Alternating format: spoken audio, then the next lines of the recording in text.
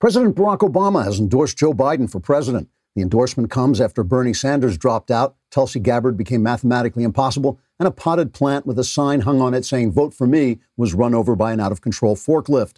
In a speech made in an irritating, self-satisfied voice that was almost impossible to tolerate, Obama said, quote, "I am pleased and proud to have no choice but to endorse the last person left in the race. Picking Joe Biden as my vice president was the best decision I ever made," which already isn't saying much since I'm the guy who decided to give Iran $150 billion and a nuclear bomb. All the same, picking Joe was better than my decision to have Rocky Road ice cream served for dessert at the White House on Thursdays. Although, come to think of it, that was pretty tasty, so maybe picking Joe was my second best decision, unquote. Obama may have gone on to praise Biden's character, but after a while, that voice of his just sounded so much like an alien rhinoceros apologizing to Arabian tyrants for our traditions and history that most Americans zoned out and aren't entirely sure what all the guy said. When it again became possible to listen to that ceaselessly depressing drone, Obama told the nation, quote, "With Joe Biden, we will turn away from a divisive politics of self-dealing and misinformation toward a divisive politics of incompetence and abject stupidity. And that's why I feel honored to be forced to finally break down and confess that this is what we're stuck with," unquote. Bernie Sanders also endorsed Biden, saying, quote, "Here at last is a man so politically inept, I should be able to squeeze concessions out of him until he sounds like Stalin, only senile." Meanwhile, polls continue to show that Biden would win an election against Trump if it were held today. And today, we're a flashback from a particularly bad acid trip we took in 1967. Trigger warning, I'm Andrew Klavan, and this is The Andrew Klavan Show. I feel hunky-dunky, life is tickety-boo. Birds are winging, also singing hunky-dunky-doo. Ship-shaped, ipsy-topsy, the world is zippity-zing. It's a wonderful day, hurrah, hooray! It makes me want to sing. Oh, hurrah, hooray! Oh, hooray, hurrah! One of the perennial themes of this show is the news media's attempt to shroud conservatives in an atmosphere of scandal and hysteria. It really works. It doesn't matter if you debunk each story, the atmosphere that they create still hangs over them. We just got a particularly blunt demonstration of how that works, namely the difference in the way the media covered the unsupported charge of sexual malfeasance against Brett Kavanaugh, a man with a sterling personal reputation, and the way they're not covering an uglier and more detailed charge against Joe Biden, a man with a reputation for groping, sniffing, and invading the personal space of individuals of the female persuasion, especially little girls. One story, Kavanaugh's, was covered in an atmosphere of panic that caused journalistic women to mistake their own personal memories for proof of guilt about Kavanaugh. The other story has literally not been covered at all by the networks, as in not at all, as in zero amount. While the New York Times, a former newspaper, and the Washington Post, where democracy dies in elite self-satisfaction and ideological corruption, have tossed the Biden story into the dustbin of history like it was one of Harvey Weinstein's starlets. With that as an example, it's good to remember that it's up to us to consume the news in such a way that we're aware that every single story is designed, written, and engineered with the same intention in mind. For instance, in reality, Trump's presidency has been scandal-free. It's been the opposite of Obama's. Obama's was called scandal-free while it was rife with scandal. Trump's has been called scandalous while it was actually scandal-free. There's not been a single scandal in this administration that involves the president himself. He hasn't been caught doing anything illegal. He hasn't damaged the Constitution. He hasn't done an end run around the law. You could almost say he was exactly what Obama wasn't. What's more, in the current crisis, we don't have a full picture yet, but it seems that Trump is doing a good job. He acted quickly, he listened to his experts, he exuded hope and confidence in the darkest hours, and is now moving to get the economy moving again. I won't say there have been no mistakes, because that would make it the first crisis in human history of that description. But I suspect when we look back honestly, we'll see the president handled an unprecedented situation in a straightforward and competent manner with his team. Everything else is noise and fog. And so we have to work constantly to see through it and make sure other people can see through it too. Andrew Breitbart used to tell people that they were now citizen journalists. Their phones and their cameras had to report the stories the media refused to tell, and that is absolutely true. But it's also true that with the professional news media absconding from every responsibility except for socialism, our minds have to clear away the lies and our mouths have to tell the truth fearlessly so our nation is not buried under 6 feet of left-wing illusions. All right, we're going to talk more about all of this, and especially about Barack Obama and his endorsement of Joe Biden, which I think should be worth at least a laugh. But first, let's talk about Bambi. When you're running a business, HR issues, they can kill you, especially in cases of wrongful termination, suits, minimum wage requirements, labor regulations. They're all different in every state. Bambi, spelled B-A-M-B-E-E, was created specifically for small business HR. HR manager salaries aren't cheap. They're an average of $70,000 a year. But you, with Bambi, can get a dedicated HR manager, craft HR policy, and maintain your compliance, all for just $99 a month. That's a lot less. With Bambi, you can change HR from your biggest liability to your biggest strength. Your dedicated HR manager is available by phone, email, or real-time chat. From onboarding to terminations, they customize your policies to fit your business and help you manage your employees day to day, all for just $99 a month. Month to month, no hidden fees. You can cancel anytime. You didn't start your business because you wanted to spend all your time on HR compliance. Let Bambi help. Get your free HR audit today. Go to Bambi.com/Klavan right now to schedule your free HR audit. That's Bambi.com/Klavan. BAM to the BEE.com/KLA to the VAN. There are no E's in Klavan. There are no E's in Klavan. We have the mailbag coming up, so all your problems will be solved.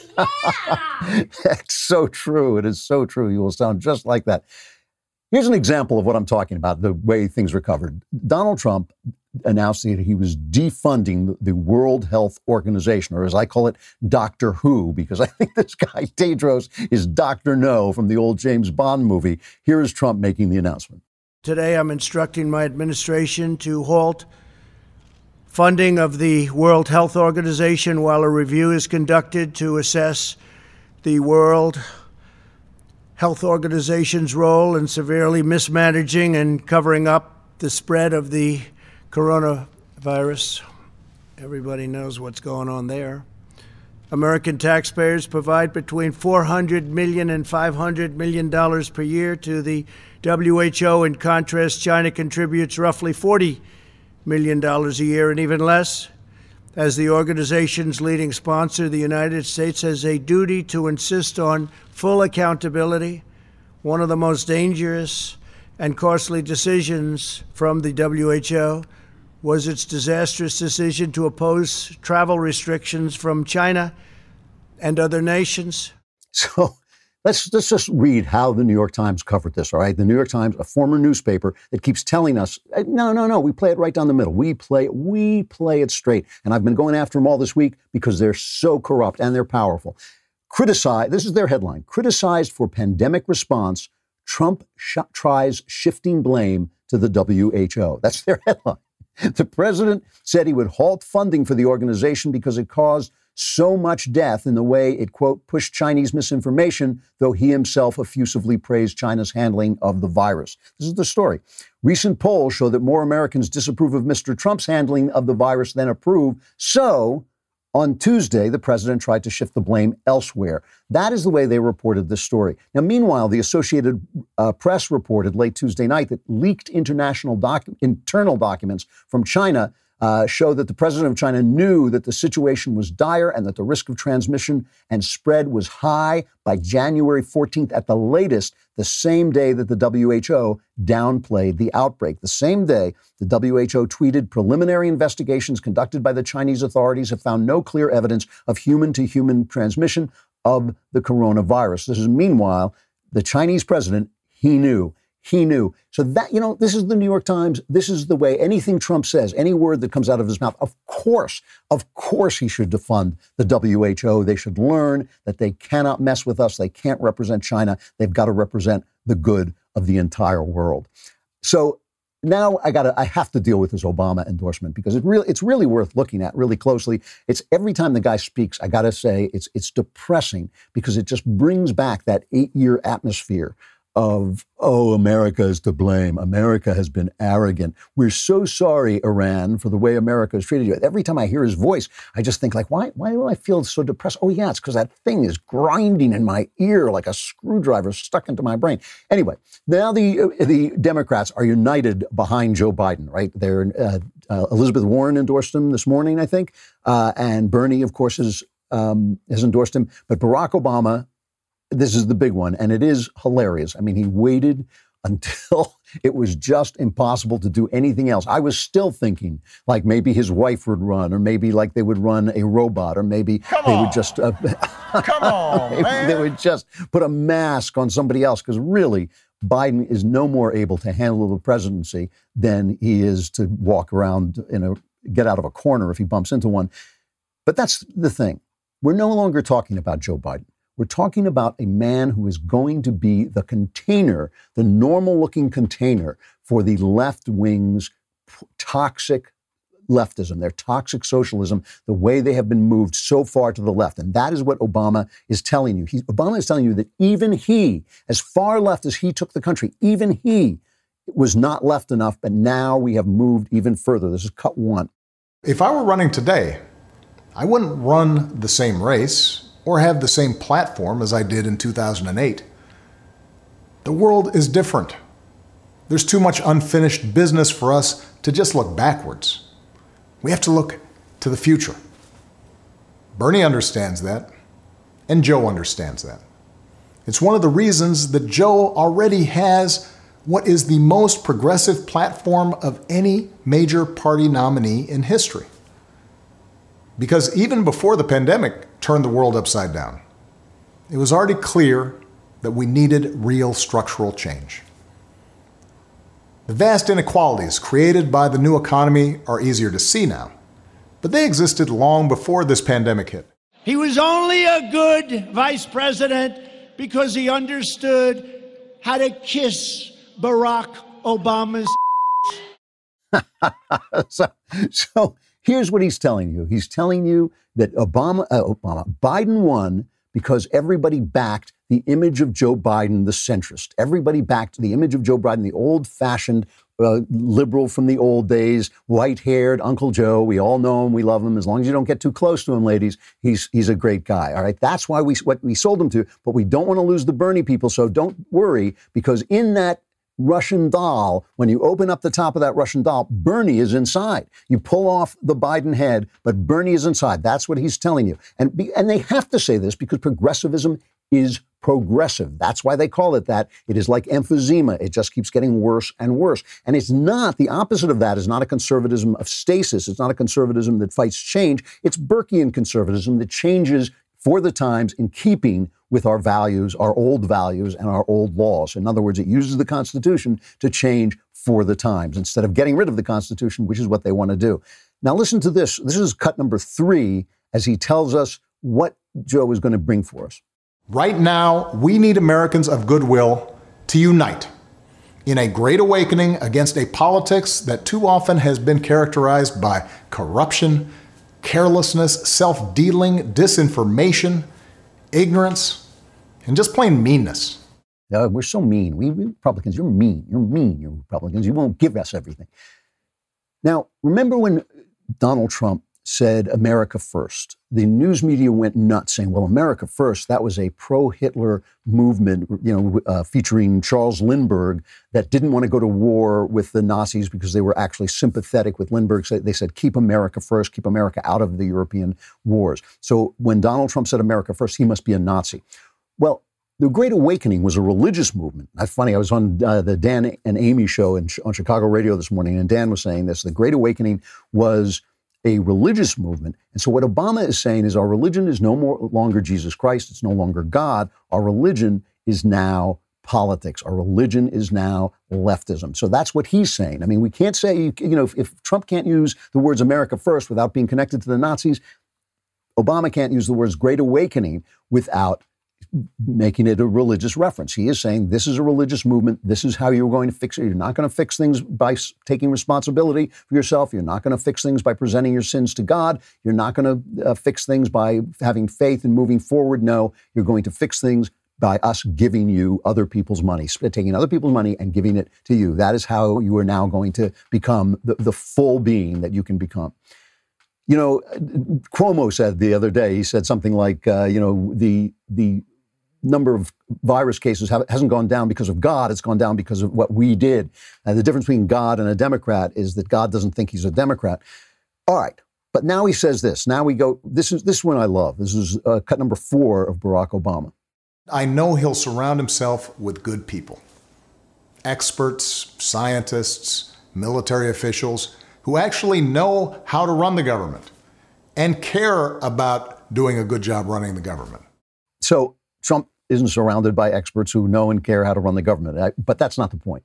The point is he's telling you, don't worry, Joe is just a hologram. We're talking about Joelogram. This is a Joelogram Biden. Joelogram Biden is going to sit there and be a three-dimensional figure, but he's not running the country. The experts are running the country. Now, remember how the experts ran the country. It's the experts who brought us the Iran deal, because if we just were nice to Iran, they were going to become part of the community of nations, right? It was the experts who brought us 1% growth by saddling our economy with Obamacare and all the other stupid stuff, the regulations and everything they did, so that they had to keep telling us what a great economy it was while we were looking at our dinner tables and saying, it's not. Well, I'm looking at my dinner table. I can see that I don't have food on the table. I can see I don't have a job. I can see I'm addicted to OxyContin. I can see my neighbors are dying of despair. They're dying of addiction. I don't care what you're telling me. As Donald Trump said when he looked out at one of his massive rallies, he said, if unemployment was what they said it was, this room wouldn't be filled. And that was exactly right. This idea, I mean, Obama used to say this. He would say, I wish I could lock myself in a room with the experts and solve the problem. But it's in this moment that we see that the experts don't solve the problem. I have been very respectful of Dr. Fauci. I think he actually does a good job, and I actually think he says things that are true that get reported as if they weren't true. But he ain't running the country. He doesn't make the decisions.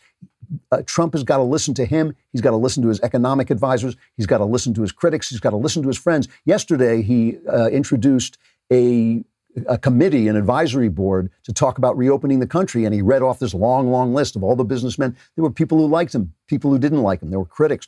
He's the guy who's got to make the decisions. As George W. Bush said, he's the decider. He is the guy who makes the decisions. So all these experts, all these things, they're telling us that we don't really need Joe Biden. We just need Joelogram Biden. We just need make-believe Joe Biden, because we can all see what he is. We can all see the guy isn't there anymore. That is absurd, but it is in keeping with Obama's idea that the people have got to get out of the way. This democracy thing has got to stop. This idea that individuals can make their own decisions, that's not the way it is. We all should be living the life of Julia, which is now impossible to find on the internet. But it was that video that Obama made in which he showed you how each step of your life was going to be cared for, cushioned, and controlled by the government, and oh, how happy you would be. Noam Chomsky, I don't know if you know Noam Chomsky. He is one of the true left-wing lunatics. Here's what he said about the Bernie Sanders campaign, cut 5. It's common to say now that the Sanders campaign failed. I think that's a mistake. I think it was an extraordinary success, completely shifted the arena of debate and discussion. Issues that were unthinkable a couple of years ago are now right in the middle of attention. The worst crime he committed in the eyes of the establishment is not the policies proposing. It's the fact that he was able to inspire popular movements which had already been developing, Occupy, Black Lives Matter, many others, and turn them into an activist movement which doesn't just show up every couple of years to push a lever and then go home, but applies constant pressure, constant activism, and so on. That could affect a Biden administration. It certainly will affect it, and that's what they're telling you. That's what Obama is selling you. He's selling you leftism in the package of sleepy Joe Biden. All right. Let's take a look. You know, if you thought rockauto.com was fun to say before, and if you thought rockauto.com was a good service, well, right now, rockauto.com is a godsend. It is really even better than it was before, because if you need a car part, what do you not want to do? The first thing you do not want to do is go to the car part store and wait online with the other car part people if the car part store is even open. But rockauto.com is open, and it's still just that much fun to say. RockAuto.com has a unique catalog that's remarkably easy to navigate. You can get anything you need for any car you needed. Brake parts, tail lamps, motor oil, even new carpet. RockAuto.com is a family business serving auto parts customers online for 20 years. They always offer the lowest prices possible. And if you happen to, and they have an amazing selection. They really do. It's go online and test them out. Go to rockauto.com right now and see all the parts available for your car or truck, and write Klavan in their How Did You Hear About Us box so they know we sent you, and so they know how to spell Klavan. K-L-A-V-A-N, there are no E's in Klavan. It's almost as much fun as saying rockauto.com. All right. So the candidate that everybody is comparing Trump to is Cuomo. And this is part of the same phenomenon we're talking about, that everything Trump does, no matter what he says, you know, it's just amazing. Trump touts the malaria drug, and he's giving people false hope, and it's terrible. Trump said the other day that more people would be taking the malaria drug if he hadn't recommended it, because he's so demonized, so attacked. You know, I will tell you something. This is, you can almost take this to the bank. What happens in the next 2 or 3 months is going to decide the next election.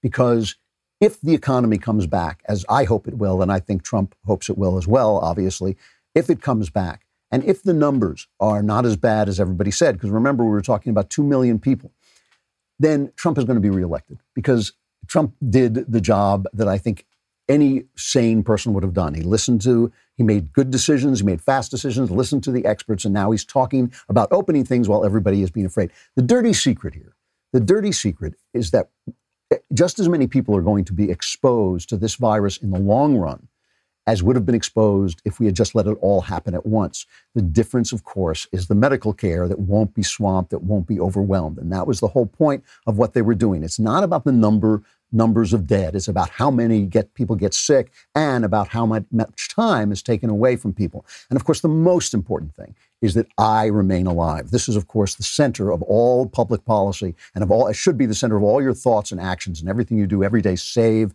the Klavan. You should wake up thinking that. You should go to bed thinking, save the Klavan. It doesn't matter. You know, obviously, if everyone else dies, they can all come back to life because they only exist in my imagination. But once I'm gone, that's it. We're all done. So the thing is, in the same way they have covered Joe Biden, like, you know, Michelle Goldberg, who is like the most ferocious, she's in Knucklehead Row, the op-ed page of the New York Times, a former newspaper. Michelle Goldberg, during the Kavanaugh thing, was everything they say exposes everybody. Everybody's guilty. Every man who ever lived is gay. You know, now she's got a headline, "What to do with Tara Reade's allegation against Joe Biden?" And suddenly all the flaws in Tara Reade's discourse about Joe Biden, they all loom large, where all the flaws in Christine Blasey Ford's narrative about Kavanaugh, they just didn't exist. Those things didn't exist. The fact that nobody backed her up, none of that existed. So the same way they cover her differently is the way they covered Obama for 8 years, as if he were the second coming, and the way they're covering Cuomo, who really did make a lot of mistakes. I mean, it's really fascinating to me that, let's take a look at how the media, this is cut number 9. Let's take a look about how the media has been playing Cuomo's handling of the virus. How would you contrast Cuomo and President Trump's handling of the crisis? Truth versus mendacity. Governor Cuomo out there day after day after day, everything Trump isn't. Honest, direct, brave. Real leadership of the kind the President of the United States should have provided. Governor Cuomo is clearly living in a totally different reality, the actual one, than the President of the United States. Governor Cuomo has become a national leader. For a lot of people, Andrew Cuomo has become the leader of the Democratic Party. He is conveying incredible strength. You spoke to National Guard troops today in a stirring speech that, if I wasn't listening carefully, I thought you were sending soldiers off to war. This has been a remarkable show of leadership by Governor Cuomo in recent days. He's providing hope but not false hope? Governor Cuomo, I think, is one of the heroes on the front lines. With all of this adulation that you're getting for doing your job, are you thinking about running for president? That's his brother, Chris, interviewing, who took back everything he said, by the way. Took back the whole thing about how he hated working at CNN. I guess his fever cleared up.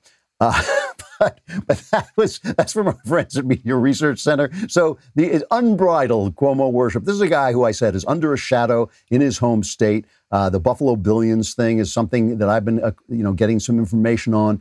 Clearly a dirty deal where he funneled a lot of money into Buffalo businesses to keep them from leaving the state because he was taxing people so much. So instead of lowering taxes on ordinary people, he took their money, gave it to businesses. 4 people were indicted, including one of his closest associates. This guy's under a shadow. That's why, I believe that's why he's not running for vice president. I don't even think he would take the vice presidency because I think people like me would come after him, and ultimately that story would get out no matter how they tried to hide it.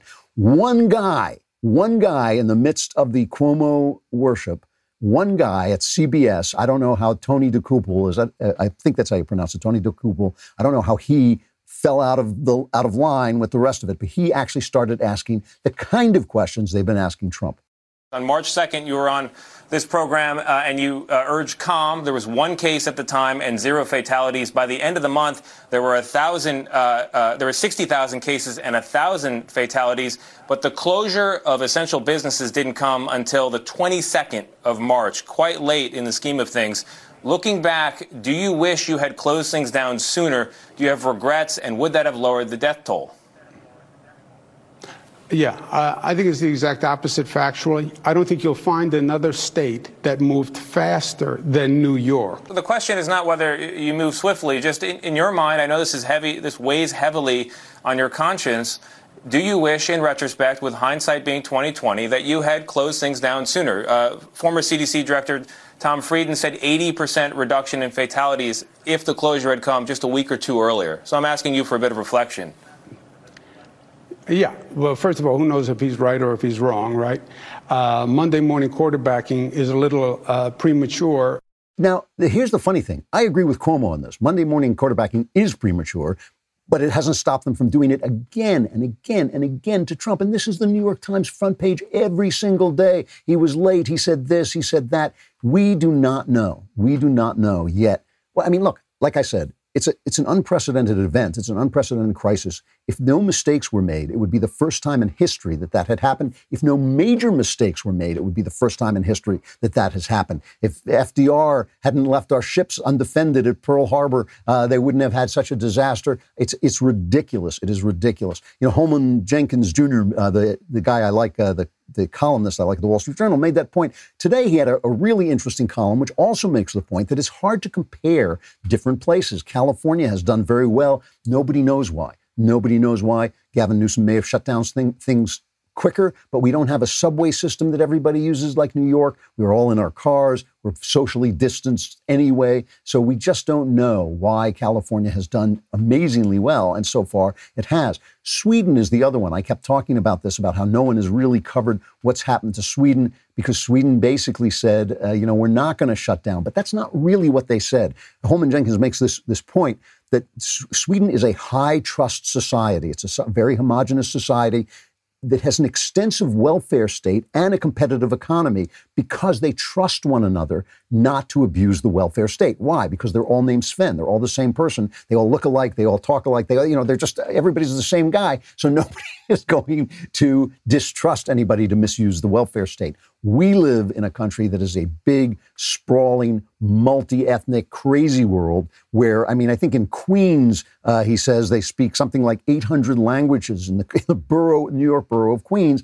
We don't trust each other that much. We shouldn't trust each other that much because we don't know each other as well as they do in Sweden. So they did something different. They said, we trust you to take care of yourselves. We trust you, your businesses, to act well. We trust you to social distance. They didn't have to have all the draconian laws. The laws have only gotten draconian where Democrats have gotten out of control, but still, they didn't have to have things like that. And in the end, their healthcare system is holding up better for those reasons. And so they didn't have to flatten the curve as much. So they're being honest. They're saying everybody's going to get it eventually. Let's get it over with. we're trying to flatten that curve, but still, we're all going to be exposed to it, except, of course, for me, because I'm coming out last. That's the important thing, because we have got to save the Klavan. All right. Raycon, I test all our stuff, all the sponsors. I test them out or look through them or have somebody test them out if they're not the kind of thing that I would normally use. Raycon, I've been doing a sheltering in place test because I've got them in different rooms. I've got my Raycon. Raycon are earbuds. They are wireless earbuds. And obviously, there's another earbud that everybody uses. I have those too. And because they're in different rooms, sometimes I've been using Raycon and sometimes I've been using the leading brand, we'll call them. Raycon is better. Raycon is better. I'm testing them. They are just better. They're more comfortable. You can change them. They're adaptable. If your ears have a funny shape like mine, my ears don't fit the normal earbuds.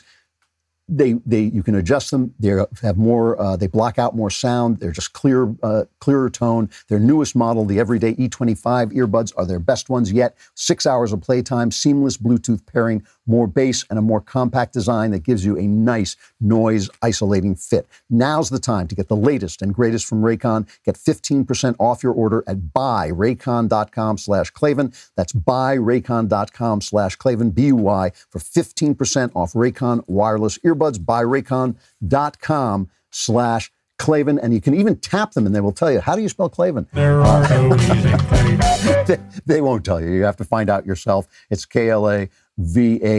Also, while you're thinking about saving the Klavan, do not forget, you've got to be a subscriber. And so we're going to make it easy for you. If you become a Daily Wire Insider Plus or All Access member, we will not just send you one of these marvelous leftist tears tumblers. No, siree, Bob. We will send you two for the price of one. And, and if you guys who are already members feel a little jealous, we have a deal coming up for you as well. Obviously, Daily Wire members get all the great stuff, not just two of these babies, but you also get an ad-free website, all 3 hours of Ben Shapiro's show, and access to the mailbag where all your problems will be solved. Become an Insider Plus or All Access member and double your tiers with two leftist tears tumblers. Go to dailywire.com/subscribe to get started and get 10% off with promo code Klavan. That's dailywire.com/subscribe, coupon code Klavan. How do you spell it? How do you spell it? There are no easy Klavans. Where are you guys when I need you? All right, come to dailywire.com, subscribe, and get your two leftist tears tumbler mailbag coming up.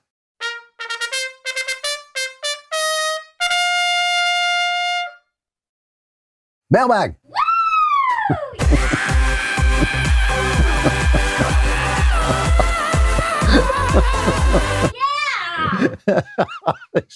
This place, everybody I think is going just a little bit insane. All right. From Amy, dearest Mr. Klavan, I'm 29 years old. I've been happily married since September. Congratulations. My husband and I are very excited to start a family. We'd like to have 3 or more children. After a recent trip to Thailand, we were advised to wait 3 months before trying to conceive, and that is coming to an end. We have a good situation. My husband is working. I can stay home. I'm not asking your medic. We don't know if we should wait due to the pandemic or start trying because I've heard that prenatal care and potentially delivery might be more difficult with the healthcare system overwhelmed. I'm not asking your medical opinion. I'm asking from a faith perspective. My husband and I are both Christians and believe that we are called to be fruitful and multiply. I somewhat have the feeling that saying no to trying to conceive right now is me not trusting God to protect and provide for us. Am I completely crazy? P.S. Thank you for your show. You are a huge part of what brought me back to being a Christian and returning to church after not attending for 10 years. My husband has been a huge fan too, ever since I introduced him to your show almost 3 years ago when we first started dating. That's really nice to hear. I really appreciate your letting me know that, and that makes me feel great. No, you're not being completely crazy, but no, God does not want you to do dangerous things just to show that you trust him. That God is not a fairy godmother who, like, you can jump out of an airplane without a parachute and he's going to waft you to earth. You know this, I think, in your heart of hearts. You know that this is not the way our trust in God manifests itself. Our trust in God manifests itself in the sense that we act in the knowledge that he's got our back even after death. And so we don't behave necessarily in our own best interests immediately. We act in our own best interests over an eternal spectrum. All things work for the good to those who love God, not each thing working for the good. So no, God wants you to take care of yourself. He wants you to be careful. What I would suggest you do is have a teleconference with a really good OBGYN and ask him or her, what's the situation where you live? It's different, obviously, if you live in Manhattan or if you live in Manhattan, Kansas. Those are going to be two different scenarios. And she might say to you, hey, no, go ahead. Most of pregnancy treatment is just encouragement and making sure everything's okay. People have been getting pregnant for a long time. It's the delivery. 9 months from now, I think you're going to be able to go and deliver your baby. But I don't know. Go ask an OBGYN. God wants you to take care of yourself and your baby, and is not asking you to trust in some kind of magic protection shield that he supplies. So, ask a doctor. I mean, I'm sure you can get a teleconference consultation, and she will tell you what her best idea is and give you a good sense of what you can do. From Andrew, dear Andrew, Save the Klavan, I've been listening to you for the past few years and appreciate and identify with your perspective more often than those other knuckleheads over there. You have an uncanny ability to see through the fog of confusion created purposely by the media. Do you believe it's possible that there are oligarchic influences in the media's distortion of the news? Or is that just a conspiracy theory garbage? Do you think it's possibly the case? What do you think the general public can do about it when our media and journalists seem to be owned by those same oligarchic entities? I don't think it's a conspiracy. I think that's the wrong way to look at it. I think it's self-interest manifesting itself, and unfortunately, a fever of elite disdain and disrespect for the people. This is what happens in some societies at certain times. It doesn't happen all the time, right? It used to be, take Hollywood, a good example. It used to be that the people in Hollywood made movies for people that were not like them, right? Artists and eccentrics and Jewish people and people who were not like most of America made movies for most of America. It was in their business interests. It was how they conceived of their job, to entertain the people. Today, they preach to America. They tell America, you're a bunch of idiots. Stephen Colbert comes on and says, half of you are idiots. I'm the one who knows best. I'm a comedian. If I were, who are you going to trust? Your own ideas or the ideas of a comedian? I'm a comedian. That makes me an expert in politics and human understanding. And so I'm going to tell you, and every movie you go to is going to preach to you. And if there's a religious person in it, he's going to be molesting children. And if there's a Republican, he's going to be corrupt. And I'm going to show you the world. That's the way Hollywood has changed. And that has to do with there being a lot of money, the money coming from different countries instead of all coming from box office, the money coming from different sources. So that's what you're seeing. What you're seeing with the news media is you're seeing people who are educated in a socialist system. They're surrounded by other people who are educated in socialist systems. They're employed by people who run multinational corporations, huge corporations, which are helped by big business because big business quashes small business because they create so much regulation and red tape that small businesses can't get started. And when they do get started, they get killed. So what you're seeing is self-interest playing out more than conspiracy. Once that system is in place, you do have guys like George Soros who are sitting around rubbing their hands together saying, oh, if I put some money here, this will help that system go along. And that becomes kind of conspiratorial. But what you have to do is, listen, I've been beating this drum for as long as I can remember, but it doesn't make a difference. If Republicans and conservatives, especially if conservatives don't get into media, if they don't get into entertainment, if they don't get into the news, real news, not just opinion news, if they don't pay for the kinds of reporters it takes to go in and get the story, we lose. That's the way it works. And those of us who are ordinary people need to turn off certain, we need to not listen to NPR. We need to fight back. We need to make sure that we're willing to speak the truth, even if it gets us in trouble with our bosses and HR. We need all of us to be citizen journalists and all of us to be citizen heroes and make sure that this tide of leftism is pushed back and pushed back against, because otherwise they win. It's that simple. From Colin, dear Andrew, Lord of the Multiverse, thank you for using my correct title. I just finished watching all of Another Kingdom, and it was terrific. I wanted your opinion on whether or not Another Kingdom could be made into a video game. I was just having this conversation with the God King, Jeremy Boring, who said he thought it would make a great video game. I think it would make a great video game. I think it would make a great TV show. I'm so toxic that I think basically it's going to have to wait till after I'm gone and my kids can rake in the big dough by selling it. But I think that it would make a terrific video game, just the two worlds and the differences in the gameplay in the two worlds and the ideas in it, I think would really work well as a video game. I think it would just make a great TV show. And whether that's going to happen or not, I can't say. From Clayton, dear destroyer of ease, teller of truths, and priority number one in the COVID protection campaign. Absolutely. I have a dilemma concerning a job opportunity that would separate me from my family. I have a unique opportunity to work and make a lot of money in the field I love, which is engineering.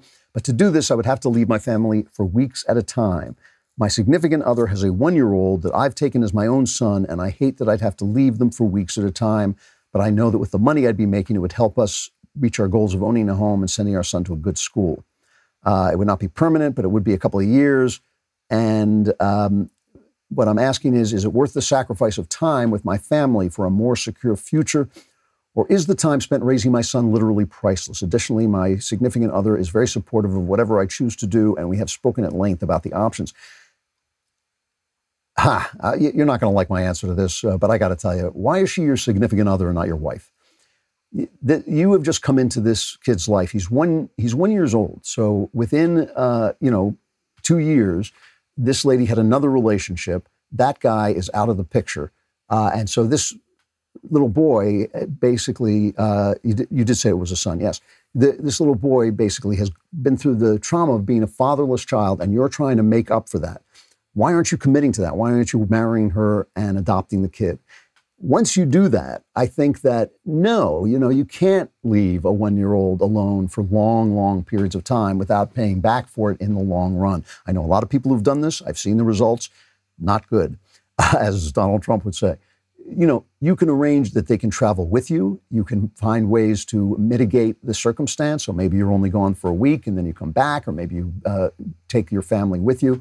But if you are really committed, if this is really a family, that's the first thing. Make it a family. Make it a family. Adopt this kid, marry this girl. Because, it just makes me doubtful that your question is sincere. I mean, it does. It makes me feel like, well, wait a minute. Why is this, why is he like your son, not your son? Why is she your significant other, not your wife?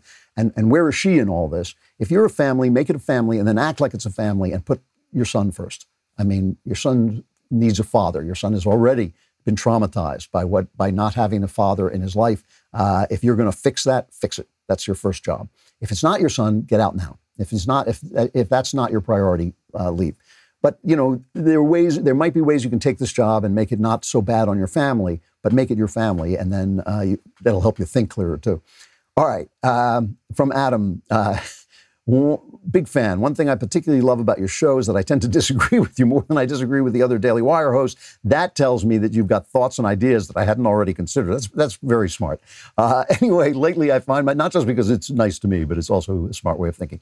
Lately I find myself regularly laughing at life and God because it all just seems so pointless. We're born, we suffer to some degree or another, we regret our failures, and we die. I just can't seem to convince myself that this life has any meaning or value at all. So now it all seems funny in a cruel and sick sort of way. Even the love I feel for my wife and kids just seems like nothing. I do love them. Why does it matter? I'll still regret every failure. Every good deed will be forgotten, and then I'll die. The same is true of my kids and everyone else. I'm not suicidal. I just can't find any motivation to care anymore. Any advice would be great. Okay, well, I see 3 possibilities here. One possibility is that you mention failure twice in this and don't mention success at all.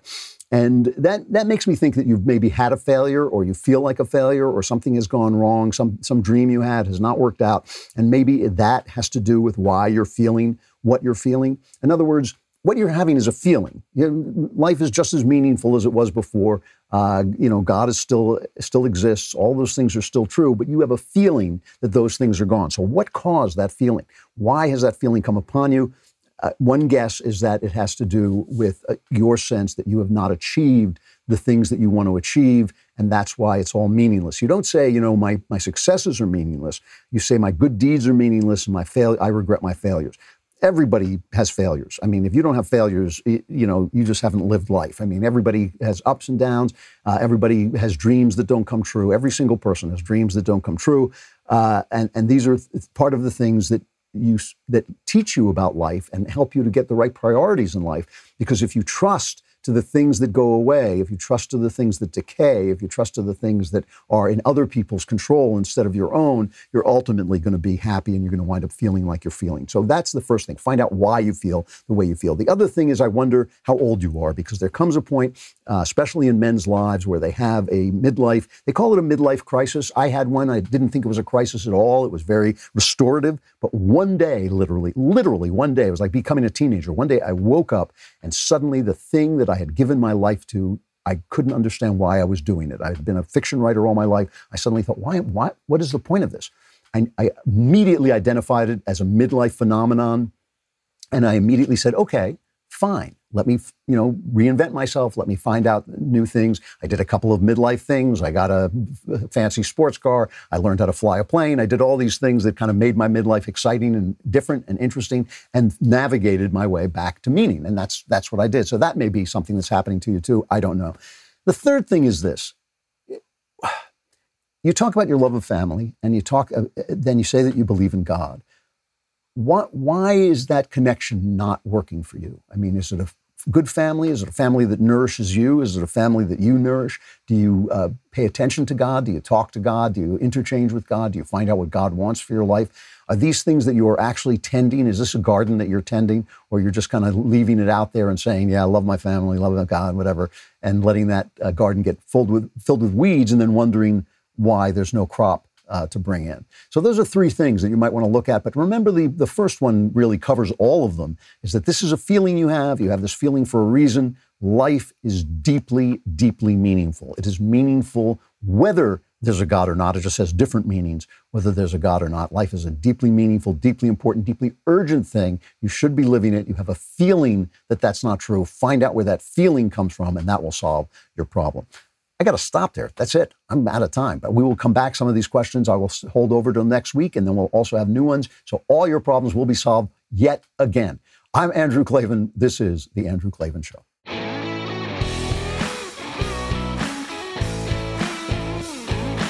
Hey, if you enjoyed this episode, don't forget to subscribe. And if you want to help spread the word, give us a 5-star review, and also tell your friends to subscribe too. We're available on Apple Podcasts, on Spotify, wherever you listen to podcasts. Also, be sure to check out the other Daily Wire podcasts, including The Ben Shapiro Show, The Matt Walsh Show, and The Michael Knowles Show. Thanks for listening.